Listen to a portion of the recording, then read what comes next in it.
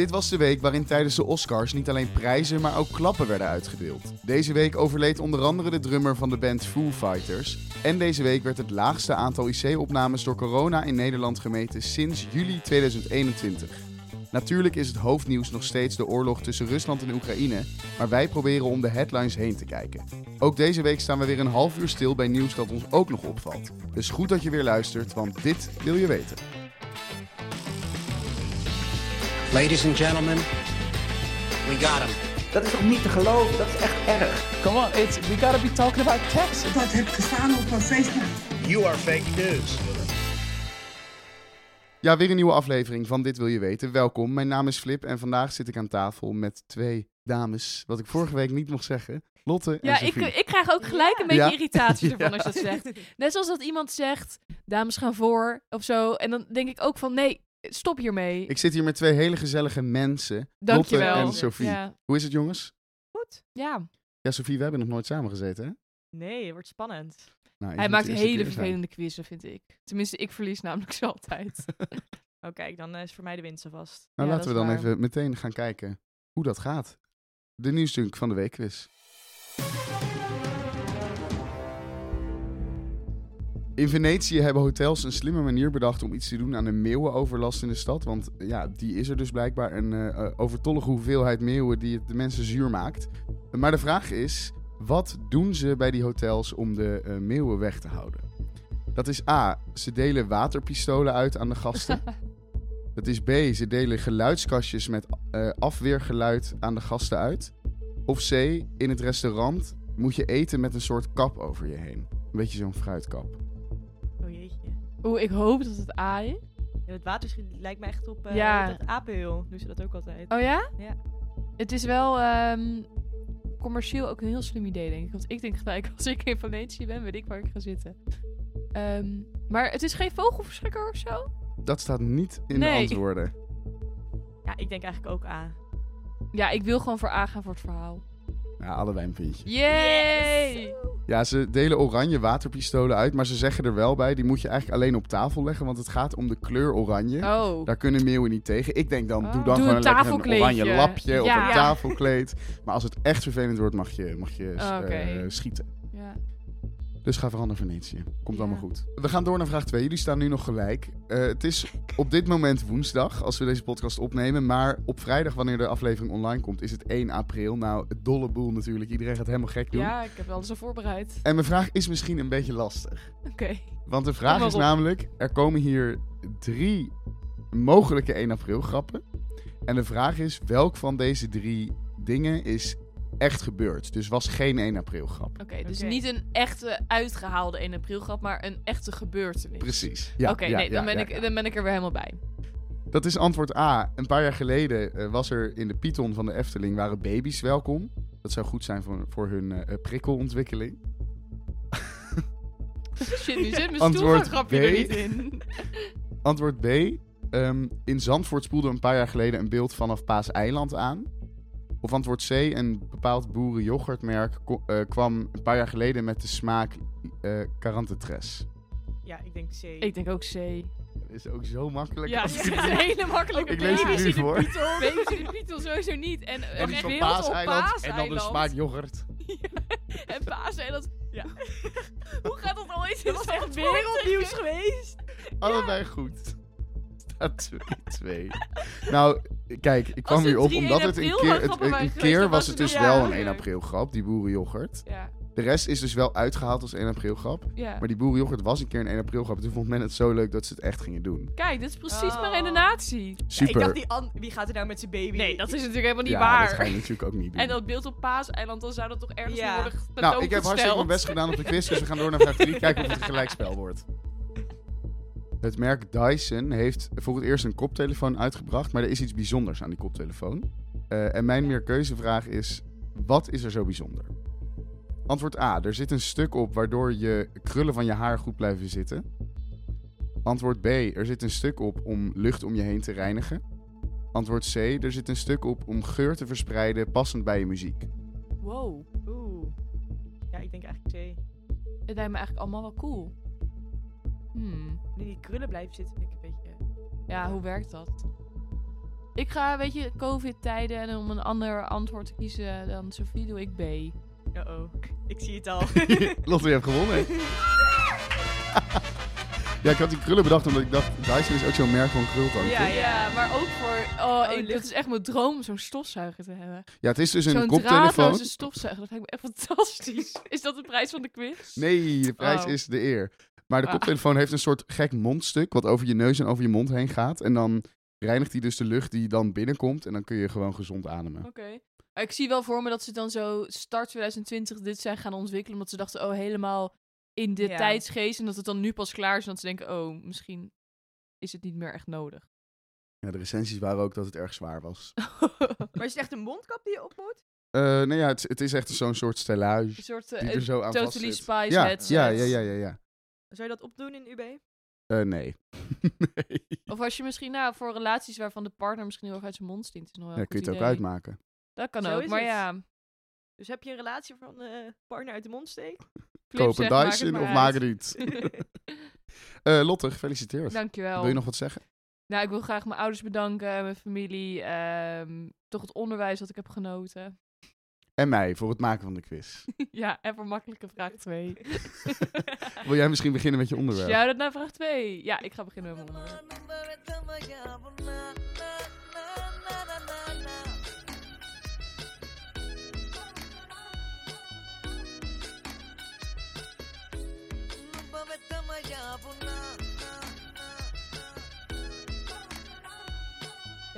Het doet me een beetje denken aan Zoek in India. Nou, je zit in de buurt. Ik ga jullie namelijk meenemen naar nieuws uit Sri Lanka. Eigenlijk viel het me op dat ik er vrij weinig over las. Nou, toen dacht ik, dit is een onderdeel... Sorry. Toen dacht ik, dit is het onderwerp wat ik vandaag mee ga nemen naar de Dit Wil Je Weten podcast. Want een groot onderwerp met weinig aandacht. En dat is een recept voor een interessant item. En ik wil graag beginnen met het nieuws dat ruim 4,5 miljoen studenten in Sri Lanka... daar zijn hun eindexamens van verplaatst omdat er geen papier en inkt was om hun eindexamens op te maken. Omdat het ministerie daar de scholen niet voor kon voorzien. En toen dacht ik echt, oké, wat is daar aan de hand? Is er een oliecrisis? Is het papier op? Zijn alle bomen omgekapt? Dat is niet aan de hand. Het is namelijk zo dat er een hele grote economische crisis in Sri Lanka is. De grootste sinds 1948, toen het land onafhankelijk werd. Dus er dreigen hele grote problemen voor het eiland in de Indische Oceaan. En om een beetje context te geven waar dat nou door komt, wat de basis is van dit grote probleem, ga ik een kleine college geven, een kleine geschiedenisles over Sri Lanka. Ik zal even jullie heel snel meenemen door de geschiedenis van het, ze zeggen ook wel de Indiase traan. Dat vond ik een heel mooie vergelijking. Want dat eiland lijkt echt op een traan. Dus ten zuidoosten van India ligt het. En ik begin in 1948, want ik zei het al, toen is India onafhankelijk geworden van Engeland. En toen ging het nog onder de naam Dominion Ceylon. Misschien kennen jullie wel Ceylon thee, die naam. Ja, dat is dus de vroegere naam van Sri Lanka. Vanaf 1972 heet het Sri Lanka. Dus ik hoop dat jullie allemaal een beetje meeschrijven met mijn geschiedeniscollege. Zeker. En eigenlijk is sinds de onafhankelijkheid is er al een conflict tussen de Tamils en de Singalezen. De Tamils, dat is een grotendeels hindoeïstisch en een beetje christelijk deel van de bevolking. Maar dat is echt een minderheid van de bevolking. Dus zo'n 18% van de bevolking zijn Tamils. En ongeveer 75% van de bevolking is Singalees. En die zijn voornamelijk boeddhistisch. Een tak daarvan is ook nog best wel extreem nationalistisch boeddhistisch. Maar dat is een beetje de verhouding tussen die twee bevolkingsgroepen. En eigenlijk vanaf de onafhankelijkheid, maar voornamelijk vanaf de jaren 70, 80... worden die Tamils ontzettend onderdrukt. Die worden gediscrimineerd, die worden buitengesloten, et cetera. En die kwamen uiteindelijk daardoor in opstand. Zoals het vaker gaat met onderdrukte minderheden. Uiteindelijk leidt dat toch vaak tot geweld of een vorm van geweld. En zo ook in Sri Lanka vanaf de jaren 80 tot 2009 was er echt een hele gewelddadige burgeroorlog tussen de Tamils en de rest van Sri Lanka. En in 2009 eindigde uiteindelijk die burgeroorlog doordat de leider van de Tamils werd doodgeschoten. En dat moment in 2009, dat betekende een einde van de oorlog en eigenlijk een start van de opleving van het toerisme in Sri Lanka. Het werd echt gezien als een nieuwe Bali, maar dan... Het werd echt gezien als het nieuwe Bali, maar dan nog wel puur en authentiek. En de cultuur, de landschappen, het was klein genoeg, maar ook strand en natuur. Alles hadden ze. Dus ontzettende trek van toeristen. Tot 2019.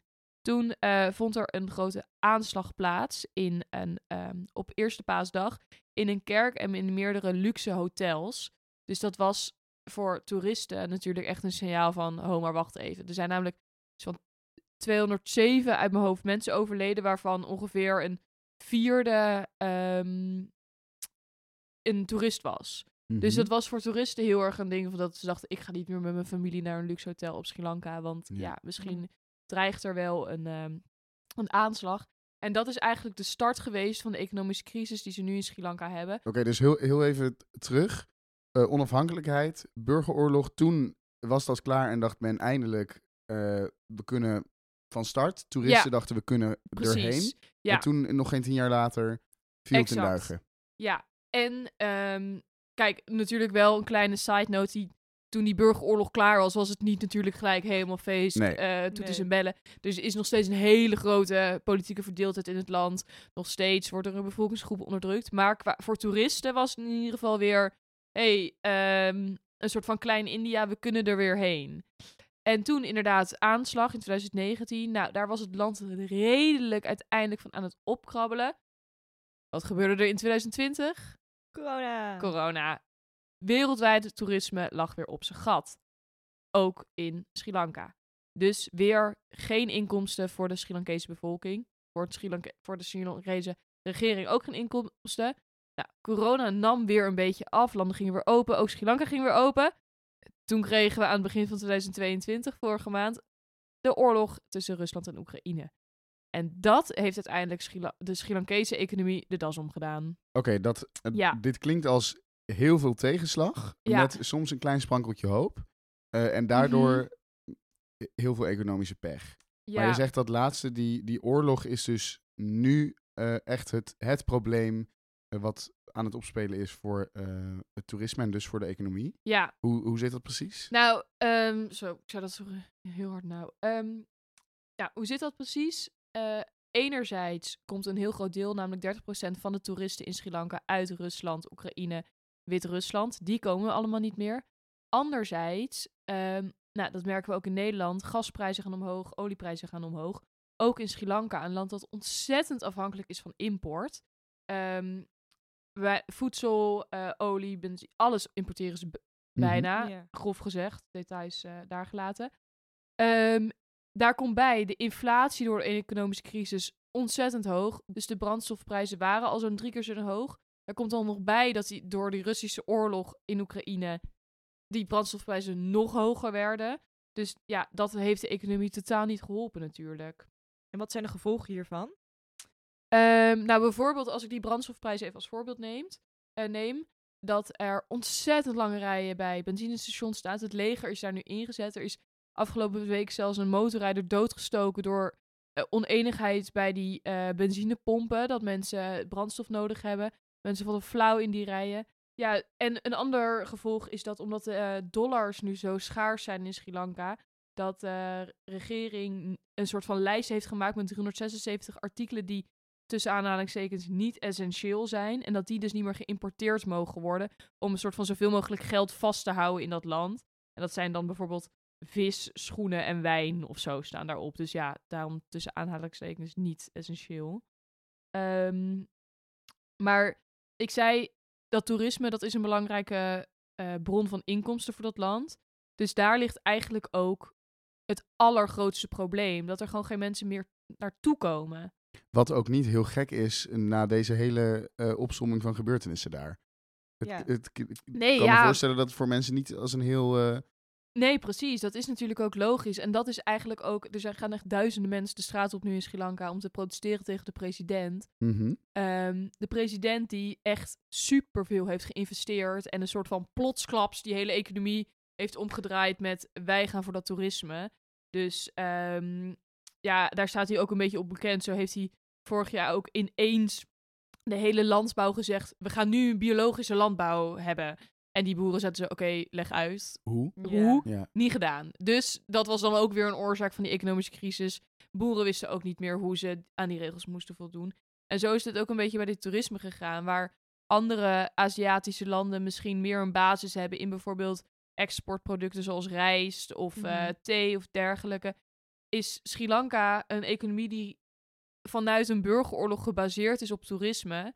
En als dat dus wegvalt, Heb je eigenlijk geen basis. dan heb je een hele moeilijke basis. Ja, En is dat dan ook wat de mensen gaan de straat op? Is dat eigenlijk ook wat ze willen? Dat er een ander economisch beleid komt? Of dat er een andere leider komt? Ze protesteren inderdaad wel tegen de president.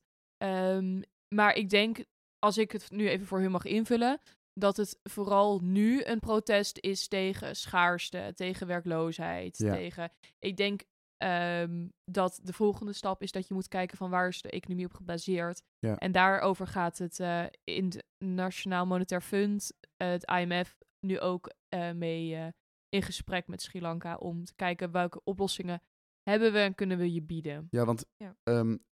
het is natuurlijk helemaal niet simpel, maar het klinkt wel Nee. alsof juist bij zo'n land het buitenland heel erg kan helpen. Als het zo erg op toerisme is gebaseerd, zou je juist zeggen dat de rest van de wereld ze eruit kan halen. Je bedoelt door te bemoedigen om daarheen te gaan of zo? Of, Ja, nou ja, dat lijkt me lastig, want aan de ene kant is de situatie daar heel slecht en Ja. wil je mensen niet Ja. aanmoedigen. Maar ja, als je zo erg rust op Toerisme. toerisme en dus de andere landen, dan Precies. Ik zou denk dat de dat je oplossing wel zijn. bijvoorbeeld kan kijken naar als dat land zijn export wil verbeteren. Dan bijvoorbeeld kijken van oké, we kunnen thee uit het ene land importeren of we kunnen thee uit Sri Lanka importeren bijvoorbeeld. En het schijnt nu dat ook China misschien wel wat meer over zijn hart mag strijken, omdat er nog wat schulden van Sri Lanka in China liggen. En dat is China niet heel meelevend om daar naar oplossingen te zoeken.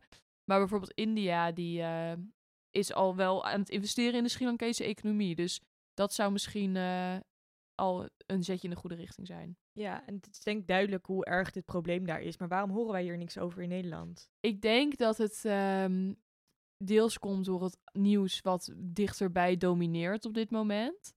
En ik denk dat er ook een beetje een probleem is met nieuws vanuit die kant van de wereld naar Nederland brengen. Zeg maar, als ik uit persoonlijke ervaring spreek, als ik nieuws hoor uit Zuid-Azië of Zuidoost-Azië, dan zijn het vooral natuurrampen of eigenlijk vooral natuurrampen. Dus ik denk dat er sowieso ook best wel wat meer een shift mag zijn in de manier hoe we kijken naar het nieuws vanuit Azië. En dat je dat ook moet zien als echt onafhankelijke landen met eigen context en eigen geschiedenis. En dat je ook zo het nieuws moet benaderen. En ik hoop dat ik dat dus hier een beetje heb kunnen doen, door ook een beetje context te schetsen. En denk je ook dat een van de redenen is omdat het misschien niet zulke directe gevolgen heeft voor ons in Nederland? Oh ja, dat vind ik ook een hele goeie. Ja, ik denk het wel. Dat denk ik eigenlijk zeker. hoe verder weg, hè? Ja. Ja, nou ja, kijk, ik denk dat er weinig bijvoorbeeld vluchtelingen deze kant op zullen komen.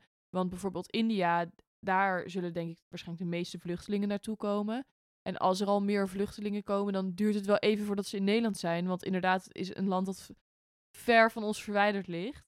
En bijvoorbeeld reisorganisaties hebben ook al gezegd tegen toeristen van nee hoor, je merkt er helemaal niks van die rijden bij die tankstations. Ja, de stroom zal misschien een paar keer uitvallen. Maar ja, weet je, dan waan je je ook lekker in een ander land. Om het maar even zo heel plat te zeggen. Dus ik denk dat dat ook wel inderdaad wel echt een reden is dat we in Nederland hier de gevolgen gewoon niet gaan merken. Nou ja, laten we dan zorgen dat we hier in Nederland wel kijken naar de gevolgen en ons daar misschien wat meer voor Precies, en interesseren. uiteindelijk denk ik dat in een internationaal systeem je economische gevolgen natuurlijk wel zal merken. In one way or the other. Ja. Nou Dus Lotte, dankjewel. Ja, ik hoop dat de luisteraar graag als correspondent Sri Lanka. Dus ik zal jullie op de hoogte houden. Doe dat maar, dankjewel. Ja, en we hadden het al eventjes over dat Sri Lanka misschien wat ver van sommige mensen hun bed is. En dat brengt ons prachtig bij de volgende vaste rubriek, namelijk de Ver van je bed show. Voor de luisteraar die het niet kent, we duiken elke dag in elke nieuws, elke week. Voor de luisteraar die het niet kent, we duiken elke week in een andere Nederlandse provincie om het nieuws daar te zoeken. En vorige week, of eigenlijk 2 weken geleden, is er bepaald dat we naar Zuidwest-Friesland gaan. En dat is de grootste gemeente van Nederland. Dus je zou zeggen, daar gebeurt heel veel. Het heeft ruim 90.000 inwoners. En het is niet de grootste gemeente qua inwoners, maar vooral qua oppervlak. Oké. En dat wilde je weten, hè, Lot? Nou ja, dat was gelijk een vraag die me opkwam. Dat ik dacht, dat is oppervlakte of niet? En we kennen het wel, de Elfstedentocht die eigenlijk nooit meer doorgaat. 6 van de Friese 11 steden liggen in de gemeente Zuidwest-Friesland. Dus het is eigenlijk gewoon een rondje Zuidwest-Friesland. Ja, precies. Zo zou je het ook kunnen noemen. Legende. De ronde van Zuidwest. Zo klinkt het ineens heel makkelijk. Kent ook fietsen. Ja, door 1 gemeente. Nou, ik ben natuurlijk even gaan kijken wat daar allemaal gebeurt. Maar we houden het deze week een beetje kort, omdat we 2 belangrijke en lange onderwerpen van jullie te bespreken hebben. En de luisteraar moet het natuurlijk nog een beetje onze schuld. kunnen bijbenen. Maar wat ik wel leuk, schattig nieuws vond, want ik dacht ik ga vooral op zoek naar echt klein nieuws. Dat is dat de 79-jarige Jede van Dijk, of Ide van Dijk, maar ik denk Jede van Dijk, is zaterdagavond na de voorstelling van zijn Bonte Sneker Avonden benoemd tot lid van de Orde van Oranje Nassau. Kijk. En dat is omdat hij met zijn alter ego vrouw Haweltje de Jong van Dijk de dragende speler van zijn voorstelling is geweest. En daar heeft hij een mooie onderscheiding voor gekregen. Vond ik toch leuk om te noemen. Ja, wie weet luistert een familielid. Heel goed gedaan. En natuurlijk in Friesland is de wolf een groot probleem. Natuurlijk. Nou ja, natuurlijk. Ik heb er met onwijs veel over gelezen. Er zijn heel veel schapen in de natuurgebieden in Friesland die daaraan onderdoor gaan door de wolf. En daardoor zijn er allerlei instanties die aan het roepen zijn dat er een hek om de natuurgebieden heen moet. En een hek eigenlijk om Friesland heen moet, zodat de wolf er niet meer binnen kan. Natuurgebieden wel daar gehouden, maar vooral schapenhouders, boerderijen, die moeten beschermd worden tegen de wolf. Maar loopt die wolf dan niet ergens anders naar binnen als je er een hek omheen zet? Jawel, dus het gaat ook niet om alles, maar het gaat erom dat er geld beschikbaar moet komen. En dat geld komt er. Want de provincie Friesland die stelt in totaal €200.000 subsidie beschikbaar aan dierhouders om schade te voorkomen. Dus dan kun je, als je 3 wolvenaanvallen hebt gehad, kun je binnen 2 weken na de derde wolvenaanval mag jij een subsidie aanvragen. Dus bij die tweede wolvenaanval denken misschien die mensen al van... alsjeblieft, kom nog een keer Nog eentje. Kom Theo, doe jij even 's nachts voor je wolf bent geweest. Precies. Dan krijgen wij zo'n hek. Ja, je moet wel kunnen aantonen dat het mogelijk door de wolf komt. Mogelijk. Nou, ik zie daar ruimte voor... fraude. Fraude. Dus wie weet lezen we binnenkort dat die €200.000 gewoon allemaal door oom Theo is binnengehaald. Nee, niet te grappig doen. Hartstikke zielig voor de schapen. Maar dat was hem voor deze keer in Zuidwest-Friesland. We moeten gaan draaien aan het rad om te kijken waar we volgende week heen gaan. En ik ben benieuwd wie wil het doen. Lotte, jij hebt het rad erbij gepakt. Ja. Kun je ons vertellen waar we volgende week heen gaan? We gaan naar Heerlen. Zijn we daar niet al een keer geweest? Nou ja, Limburg? er zal vast opnieuw iets zijn gebeurd in Heerlen. Precies. Maar het is wel helemaal van linksboven naar rechtsonder op de kaart. Ja, kijk. Rijden heel Nederland door. We gaan eindelijk een keer weg bij de Brabantse Gelderlandse grens. Dat zeiden we vorige keer ook, maar dat was ook zo. Ja, maar elke keer ben ik weer blij dat het gebeurt. Nou, ik ben benieuwd wat er Heerlen. allemaal gebeurt, jongens. We gaan het volgende keer horen.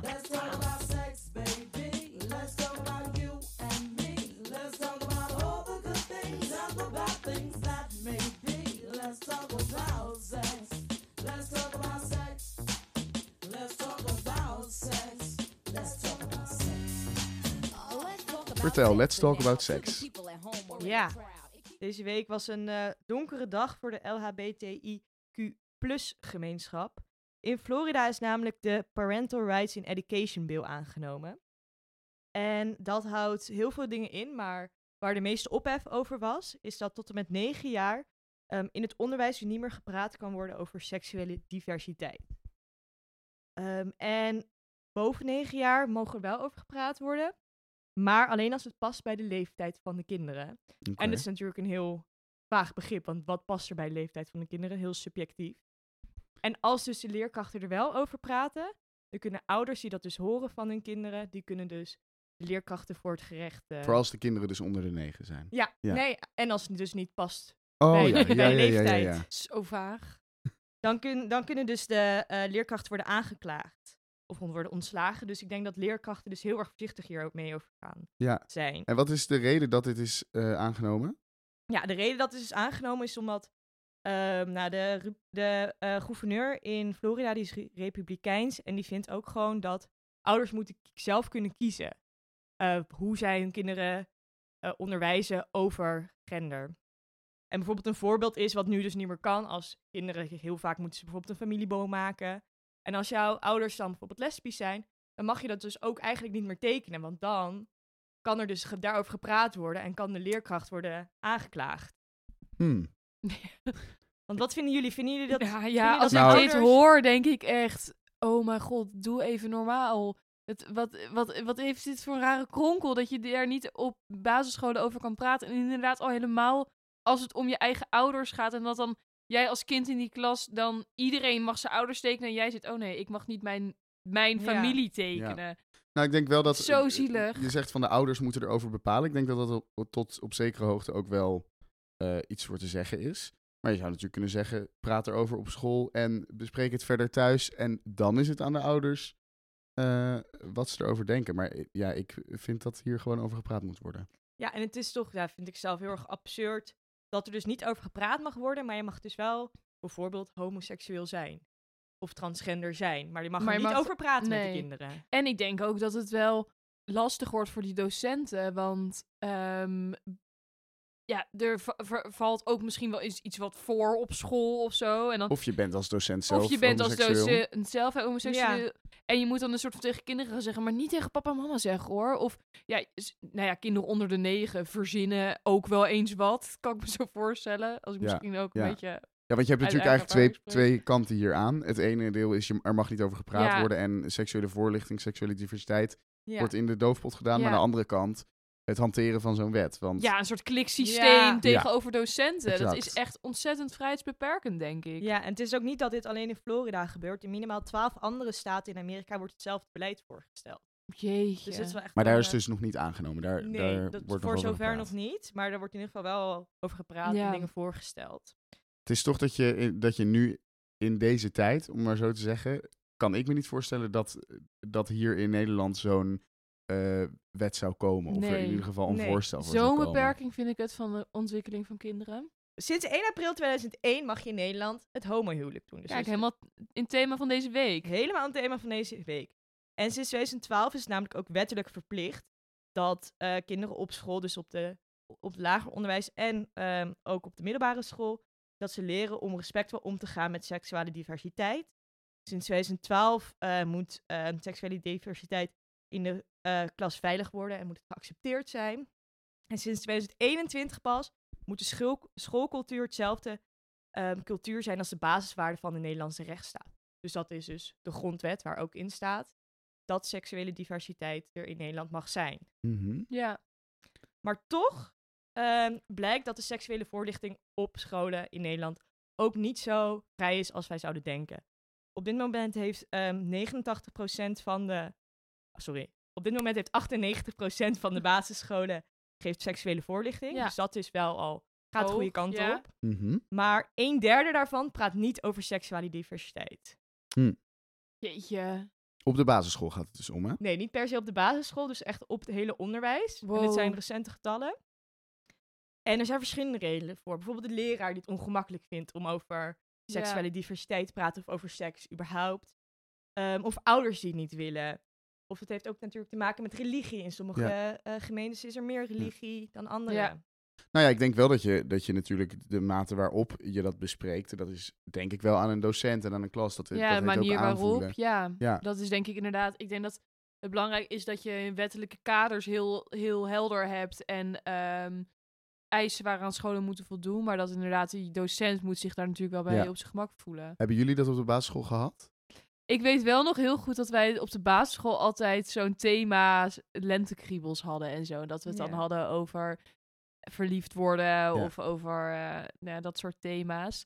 En ik heb zelf toevallig op een basisschool gezeten waar het merendeel van mijn docenten queer was. Dus een meester met een man of een juffrouw met een vrouw. En dus in die zin heb ik het wel altijd soort van super veel als normaal om me heen gezien. Dus ik denk dat dat heel goed is voor jonge kinderen om het gewoon hetzelfde te zien als Pietje heeft een vader en een moeder en Laura heeft een moeder en een moeder of zo. Ja. Nou, bij mij was dat heel anders. Aansluitende gemeentes komen wij uit. Mhm. Maar wij hadden echt alleen maar hetero juffen eigenlijk op school. En ik kan me eigenlijk ook niet echt meer heel goed bedenken of wij daar echt over hebben gehad op Ik de weet het ook niet zo basisschool. goed. De middelbare dat het- school op zich wel. In de onderbouw toen hebben wij daar met biologie over gehad. En dan moesten we ook echt zo de classic bananen om condomen onder een banaan heen doen. Oh ja, die heb ik ook gehad, Ja. inderdaad. Maar daarna eigenlijk niet echt meer. En ook onderzoeken wijzen ook uit dat heel veel op de middelbare school hebben kinderen dus in de eerste of de tweede klas bij biologie. En als ze daarna geen biologie kiezen, dan krijgen ze dat eigenlijk niet meer. Ja, ik kan me ook wel voorstellen, want het zijn natuurlijk twee verschillende onderwerpen ook. Of het überhaupt over seks gaat en of het over die diversiteit gaat. Want in dit geval, wat er die nieuwe wet daar, dat gaat dus echt alleen maar over diversiteit, hè? Ja, klopt inderdaad. Dat is in ieder geval het grootste probleem wat mensen daarmee hebben. En het is juist wat ik ook vanuit mijn eigen onderwijs toen heb gehad, dat er ook heel veel juist aparte mensen daarvoor kwamen. Dus dat er externe mensen het kwamen vertellen over seksuele van diversiteit. het CSC Nederland kwamen bij mensen bij mij op Ja. school vertellen. Want je wilt ook, bij sommige leraren wil jij gewoon ook niet dat zij dat aan jou gaan uitleggen. Als je echt van precies. zo'n stijve mevrouw hebt bijvoorbeeld, ja. Ja, of waar je misschien net je Latijn toets bij hebt gemaakt. Zo, laat ik even een ander voorbeeld dan Latijn kiezen. Niet elitair. Knip. Maar, doe gewoon... Gewoon Engels, ja. Als je bijvoorbeeld net bij een Frans toets hebt gemaakt of zo. En je hebt ruzie gehad met die docent. En die gaat jou inderdaad vervolgens aanleren wat een vrouwelijk orgasme is. Ja. Dan denk je ook, ja, stik erin, toch? Al wordt het vrouwelijk orgasme natuurlijk Nee, dat echt is nooit waar. Nu heb ik verteld. wel een heel bijzonder voorbeeld te pakken. Ik vraag me af hoeveel Frans docenten in Nederland het vrouwelijk orgasme wel eens hebben uitgelegd. Ja, dat is ook een beetje een groot probleem natuurlijk. Er wordt eigenlijk alleen maar over mannelijke seksualiteit gepraat, denk Mhm. ik. En er is ook een groot verschil tussen negatieve seksualiteit die wordt uitgelegd. Dus dat is meer, zorg dat je niet iemand zwanger maakt, geen SOA's krijgen. Terwijl het juist veel belangrijker is om het op een positieve manier te zien. En dat je dus gaat praten over hoe je genot kan hebben. Hoe je zeg maar nee kan durven zeggen. Hoe je het Ja. fijn met elkaar kan hebben. En dan natuurlijk ook op die andere dingen letten. Ja. Maar dat hoeft Ja. niet de main boodschap En te ik zijn. denk dat zo'n gesprek over een soort van positieve seksuele voorlichting, dat ook inderdaad veel meer gesprek is die je in de bovenbouw voert. En in de onderbouw misschien uitlegt van wat is ongesteld worden of hoe werkt een voortplantingsorgaan of iets dergelijks. Dat het misschien dan wel veel plastischer moet zijn dan als je het in de bovenbouw over seksualiteit hebt. En veel meer over ook inderdaad genderdiversiteit, seksuele diversiteit. Zijn hele andere gesprekken die je voert. Kijk, we hebben het nu over de plek op school, waar het misschien niet altijd even fijn is überhaupt om over te praten. Maar bij sommigen zal dat ook thuis zijn. En is misschien juist school een plek waar je wat anoniemer hierover kan praten. In het geval van zo'n wet breekt dat toch eigenlijk überhaupt. Wat is dan de plek waar iemand over seksualiteit praat? Ja, dat is heel erg moeilijk. Mensen die zeggen nu dat het internet natuurlijk een groot goed is, Ja. waar je superveel Ja. informatie kan vinden. Maar ik vind het zelf wel een beetje moeilijk als je als kind op internet gaat zoeken naar seks. Ja. Zo krijg je allemaal pornofilmpjes waar je nog helemaal niet aan toe bent. Nee. Of zijn er pedofielen die met jou in contact willen komen. Ja. Maar natuurlijk zijn er ook, zeg maar, goede dingen aan het internet. Bijvoorbeeld de piepshow van Emma Wortelboer. Die uitlegt hoe je bijvoorbeeld nee kan zeggen door... Wil je een kopje thee met mij drinken? En dat je dan wel nee kan zeggen. Maar dat het met seks een veel groter iets is. Dat je ook gewoon nee kan durven zeggen. Ja. Dus er zijn wel, zeg maar, goede sites. Maar ik weet niet als je een kind van bijvoorbeeld onder de 9... of die al op die goede sites terecht kan komen. Dat vraag ik me ook heel erg af. Ja, en het grootste ding blijft, denk ik, dat als je er niet over kunt praten en er zelf naar op zoek moet gaan, dan doet dat ook heel veel voor de open cultuur en Ja. eigen acceptatie. Als je er op je 16e achter komt dat je zelf tot de... En dan inderdaad op jonge leeftijd bent aangeleerd, hier praten we niet over. Ja. Ik denk dat het echt super schadelijk is voor kinderen. Maar ik denk dat mijn mening al wel doorgeschreven Ja. was. Ik denk die van ons allen drie wel. Ja, ik denk dat het duidelijk is. Veel over seks praten met kinderen op een positieve manier. Ja, en inderdaad leeftijdsgebonden. Ik bedoel, dat vind ik super logisch. Dat je met een kind van 8 niet hetzelfde bespreekt als met een kind van 16. Maar inderdaad gewoon doen van als 2 mannen bij elkaar zijn is normaal. 2 vrouwen bij elkaar is normaal. Ik denk dat dat heel goed is. En ook zeg maar niet dwingen bij de kinderen of zo. Dat Nee, ze en erover als je moeten voelt praten. van, Nee, dit is niet precies. het moment. Mijn moeder is bijvoorbeeld juf, gaf vorige week ook seksuele voorlichting aan groep 7. die dacht op een gegeven moment, oké, ik ben veel te ver. ja. Dit weten ze nog helemaal niet. Dan doe je het niet, Nee, toch? precies. Nee, ja. Ik Als denk een dat kind er niet over wil docenten praten. heel erg kunnen vertrouwen daarin. Dat ze dat heel goed voor zo'n klas kunnen aanvoelen. Ja. Of inderdaad externe mensen die erin zijn opgeleid. Ja, er zijn superveel goede manieren, denk ik, om dat aan te vliegen. Wij Ja. vinden het een slecht idee. En hopelijk komt zo'n wet er hier niet. Nee, laten we Ja. daar allemaal voor zorgen. Nou, daarmee zijn we alweer aan het einde aangekomen van deze podcast. Dank jullie wel, Sophie en Lotte, voor deze onderwerpen. Het zijn flink zware onderwerpen, maar heel goed om te hebben besproken. Ik ben benieuwd wat we volgende week gaan bespreken. En natuurlijk is er één ding waarvan we weten dat we volgende week zeker gaan horen. En dat is Heerlijk! de gemeente Heerlen. Luisteraar, dankjewel voor het luisteren. En hopelijk hoor jij ons volgende week weer.